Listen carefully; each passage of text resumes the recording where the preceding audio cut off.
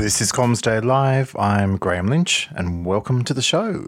We've got a pretty action-packed episode this week. We'll be hearing from Senator Jim Molan about physical network security, be hearing from Tilly Geography about what's happening in Trans-Pacific capacity, and also from Nokia's International President of Network Infrastructure, Federico Guillén, about what's going on in the optical networking world. First up, Telstra has a new CEO as of this week, Vicki Brady. She replaces Andy Penn, who of course was with Telstra for about a decade or so. And probably not by coincidence, Telstra held its big enterprise conference Vantage at the point of handover from Andy Penn to Vicki Brady. So in effect, Vantage played host to Vicki's first speech as the CEO. And she used it to paint a bit of a picture as to what she sees will be the key technology trends for Australian enterprises over the next few years. Let's hear from what she had to say. Now, in the lead up to stepping into this role as Chief Executive Officer, you can imagine I've been thinking a lot about what things are going to shape Telstra over the coming years. I've also as importantly, been thinking about what it means for our customers and having the chance to meet with our customers, talk to them, hear their feedback and read their feedback. Because to me, the big thing we're focused on is how can we help you with those opportunities and challenges ahead. For me, right at the moment, I would say the amount of change we're seeing around us is the most I've ever experienced in my working career. The rapid change from climate change, from geopolitics, from the disruption to supply chains, to the economic pressures, and also to the ongoing effects of COVID. It's going to throw at us, and is already throwing at us, different challenges and different opportunities. And as I said, our focus is how can we help you as together we face into those challenges and opportunities. I believe to really prosper over the next few years, it's going to be so important that we think differently and boldly as individuals, as businesses and as a country. And I really think collaboration and partnership at a deeper and more embedded level is going to be critical for all of us. Now, there is one thing I am very sure of in this uncertain world at the moment, and that is that connectivity and technology are going to play a key role for all of us in our businesses as we respond to the challenges ahead. And when I think about that connectivity and technology, on the connectivity side, you know us well as a leader in connectivity, in providing safe, sovereign and secure networks for you, combined with an incredible depth in cyber security capabilities. On the technology side, there is so much innovation happening, from AI, edge and cloud computing. And so our focus is, particularly through Telstra Purple, how we can help provide new solutions to some of those old challenges, and new opportunities ahead of us all. I was fortunate enough to go to the US, and I met with a number of the world's leading technology companies we partner deeply with. Companies like Google, Microsoft, Salesforce and Meta. And I'm super happy we've got a lot of them here with us at Vantage these next few days as well. One of the things for me, the standout takeaway from this trip, and I'm sure many of you have done these trips before, as have I, normally when you go on these trips, it's all talk about consumer tech and what's the next big gadget or trend that's going to change the world. What was very different on this trip was all of the talk had moved from consumer tech to business tech. And so the conversations were around how is technology going to deeply change our businesses across industries. And that's what really struck me. Doesn't matter the industry, there is no doubt the opportunity ahead from digitising our businesses is enormous. And so I wanted to touch on 3 technology trends that I think are going to be important to all of us over the coming decade and the coming few years. I want to start with digital twins. So it gets talked about a lot. That ability that enables us to construct virtual models of anything in the physical world. Now, when I say anything in the physical world, we probably all think about things that we could manage to do. You know, it might be buildings, or it might be something relatively small, a piece of infrastructure. Well, we had the great pleasure to meet with NVIDIA. Now, they're a company we also partner with. And what they showed us was a very bold ambition where they are building a digital twin of the entire planet. So a digital twin of the entire planet to help model and make decisions around climate change that can literally change the world.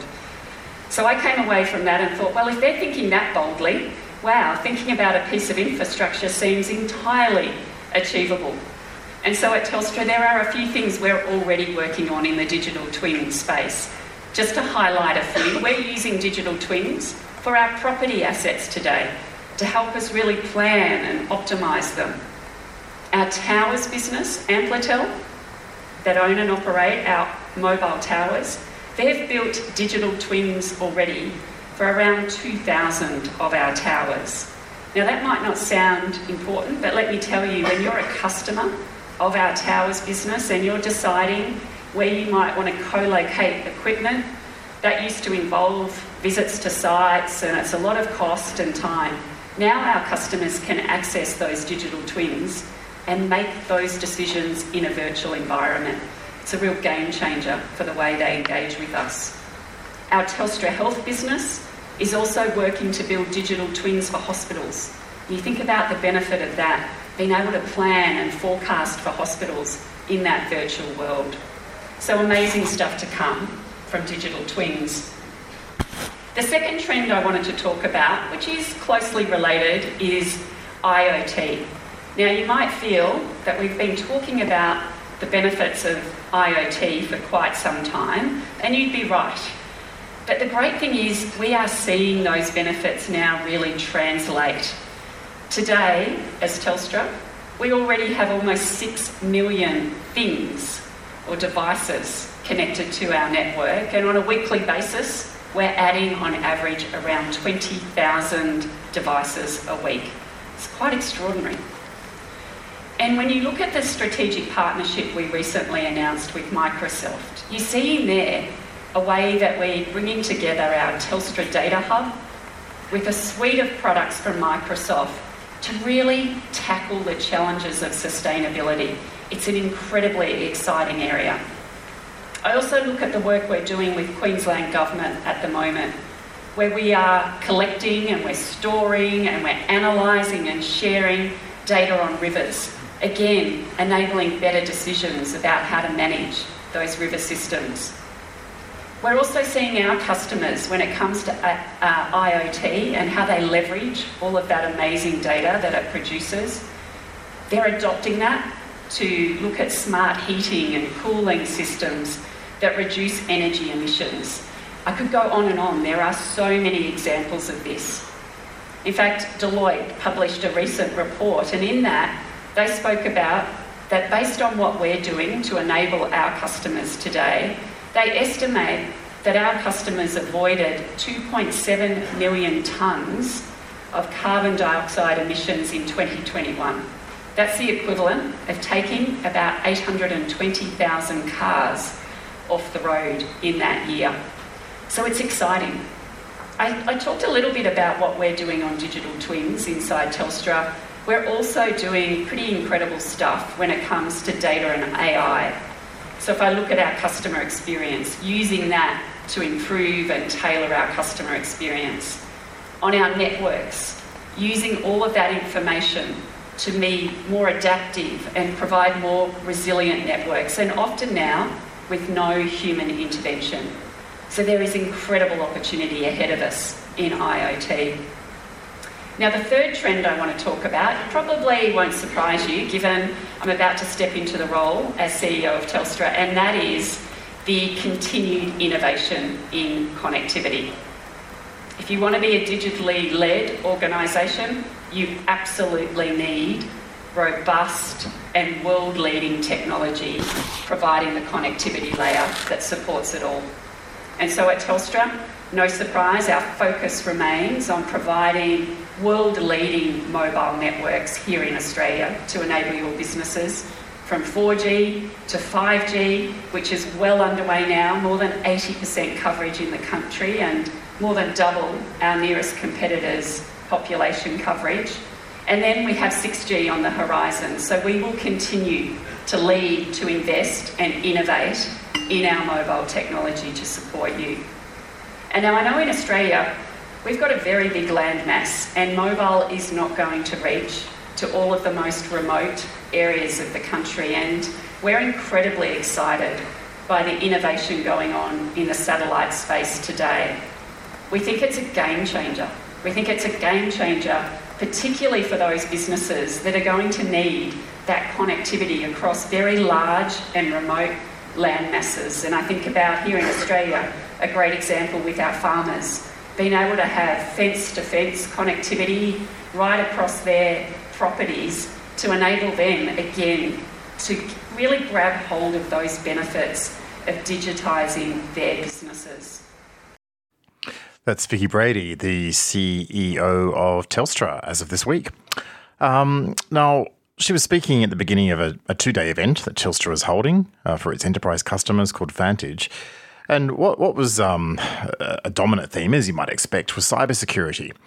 Now, that takes us to our next topic of this podcast, which isn't so much cybersecurity, but the physical security of telecom infrastructure.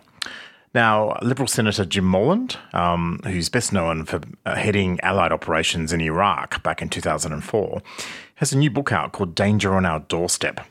Now, his thesis is that it's all very well to be worried about cybersecurity and cyber warfare, making it hard for hackers to infiltrate your network and so on. But the end game, the ultimate threat, is the actual physical destruction of telecommunication networks at a time of war, and specifically satellites and submarine cables. So we had a chat with him about these concerns and about his book, and we asked him if potential adversaries actually had the capability to take out satellites and subcables. Absolutely, and this comes from any number of meetings that I've had with various manufacturers of satellites as recently as last week, all in Australia. The ability to, there are at the moment Chinese satellites which are moving closely to the close up to our major satellites, particularly in a what we call our long Earth orbit. We've got MEO and GEO. So our most important and hardest to replace satellites possibly are GEO, and quite regularly Chinese satellites and Russian satellites come beefing up to sit beside and gather intelligence on our satellites. And often we have to then move so we can use those satellites. So the capability, they've also used their own, they've also demonstrated an ability to move the Russian and Chinese satellites around to put them next to our satellites, which they could then explode. They have exploded them in certain Earth orbits, which again have meant that with the great block of shrapnel from that exploded satellite means that particular Earth orbit can't be used for for an indeterminate period of time. So yes, it is possible. Yeah. The low Earth orbit are very, very vulnerable to attack. And the undersea cables are exactly the same. 90% of our information goes by undersea cable, and it's all in cipher, of course. But it's still, if you smash that undersea cable, and there are several submarines on both sides which are designed exactly for this, for destroying the connectivity of the undersea cable. So there you go, a big warning there from Senator Jim Moreland, and there's more in his new book, Danger on Our Doorstep.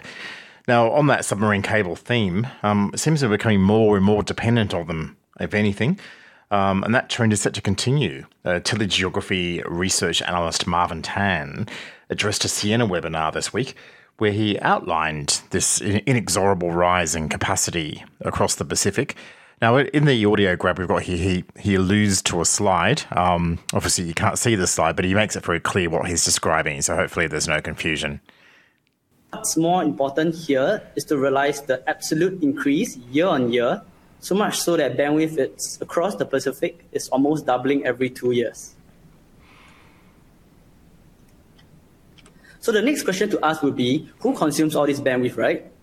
So the key element of this diagram here is that users of bandwidth are not evenly distributed in the different routes. So take, for example, content providers, which is represented in navy blue, consume more than 75% of bandwidth via the Pacific, which is largely similar to that of the Atlantic, in that both routes are dominated by content providers.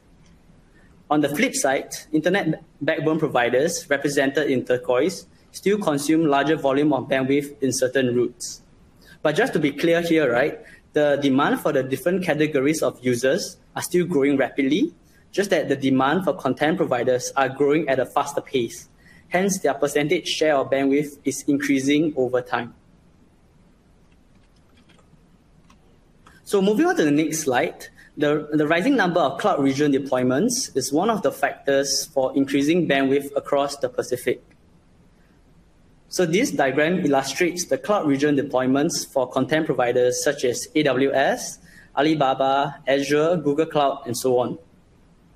So if we were to start at 2015, here is the view of the cloud region deployments by these content providers. Now advancing to 2020, you can see that over time, there is expanding cloud region deployments across Asia, Oceania, and North America. This trend continued in 2022, and finally, this map is showing all of the latest cloud region deployments as of today. And from this, you can tell that there is more than one focal point for cloud regions as they spread across APAC and Oceania. And in general, the subsea network tends to follow the cloud region build trends, as capacity for content providers are usually from data center to data center.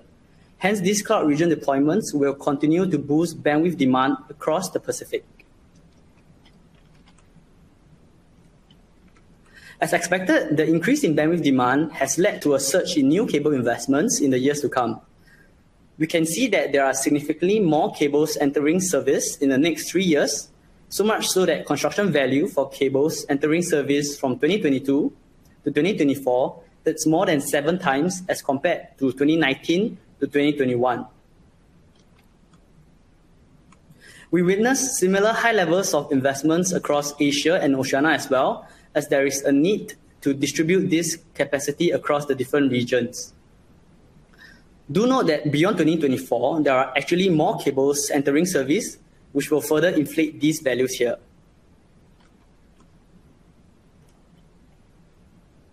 So, earlier in my presentation, we have established that content providers consume more bandwidth on certain routes. So, looking ahead, let us observe where content providers are likely to invest in.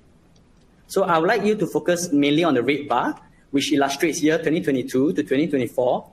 You can see that there is an increase in content providers' share for new cable investments to almost all regions.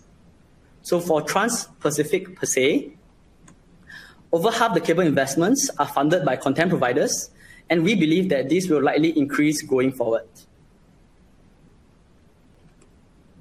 Moving on to pricing trends, this chart is a comparison of the year-on-year 100 GB wavelength price decline against the 2-year CAGR price decline from 2018 to 2020. So the key element here is that the pace of price erosion has slowed over the years. And you can tell this as the 2-year CAGR price decline, which is represented in turquoise, it's larger in magnitude as compared to the year-on-year price decline as represented in navy blue. The slowing of price erosion is mainly due to supply chain constraints, which led to delays in cable upgrades, as well as geopolitical factors leading to delays in the deployment of new cables. And so far in 2020, we continue to see evidence of slowing price erosion across the Pacific. So that's Marvin Tan, analyst from Chile Geography. Apologies again for the fact he's alluding to some slides that obviously you can't see on an audio podcast. But I guess you could just go through the thought excursion of imagining a lion that is climbing very high very quickly, and you're halfway there. Okay, moving on. While we're talking about fixed infrastructure, the president of network infrastructure for Nokia, Federico Guillén, was in Sydney this week for an analyst summit. Now, Nokia, of course, is one of the biggest fixed infrastructure suppliers in the world and a main supplier to NBN, who's the main user of fixed network technology in Australia. It's a key market for them here. Federico caught up with our chief editor, Simon Dux, for an extensive interview. And we're going to listen to a grab from Simon asking him whether or not the great global supply chain crisis is affecting companies such as Nokia. Last 2 years, it's been a little bit hectic. But, the good news is that we saw it coming probably before others, and we created a little bit of inventory of some critical components. That's one. The second is that very early, we went to all our customers, and told them, look guys, we are in trouble. Either you start telling me what are you going to want in the next 18 months, or maybe I cannot deliver. So customers were, I have to say, very, very nice, and they collaborated with us. In some cases they gave us the forecast, in some cases they gave us even the orders. And we were able, if you have big volumes and you know what's coming, even if there are changes, when you ask for the forecast to our customers, of course, for the next 3 months you want this precision, you want to know 100% what they're going to want, because otherwise you cannot build it. But 1 year and a half from now, you allow some flexibility, 30% up or down or whatever, even changes. If you mix up all the customers in the world, what happens is that, statistically they are going to compensate one each other. Some people will want a little bit more, some people a little bit less, and we survive. The other important thing is work with customers, but also with suppliers. Understand what is it, the priorities that you really want, because if you ask for everything, you're not going to get nothing. If you prioritize with your suppliers, then you're going to get a better service. And yes, there is cost inflation, they are in a position of strength, sometimes they are a little bit. At the end, the name of the game is to deal with the supply chain shortages better than competition. And that's what we're doing. And that's why we're taking share from competition, because we're dealing with it better. Because we have better relation with our suppliers, and because we are getting the help from our customers, which probably they are also helping our competitors, but for some reason we are serving better. We don't have, 2 years ago when this thing started, I thought, oh my God, I'm going to spend half of my time in customer calls with complaints and yes, from time to time we have some little crisis, but not to the level that I would have expected, by far. And are you seeing some green shoots of recovery there, or is it still pretty tough? Depends to who you listen. Yeah. I want to be prudent here. Yes, I see some light at the end of the tunnel, but I don't want to say that we are out of the woods yet, because maybe it's a train coming my way. Well, there you go on that note. We wouldn't want him to have any suffering now, would we? That's Nokia, talking about what's going on with supply chains internationally. And that's it for Comms Day Live this week. Hope you enjoyed the show. See you next time.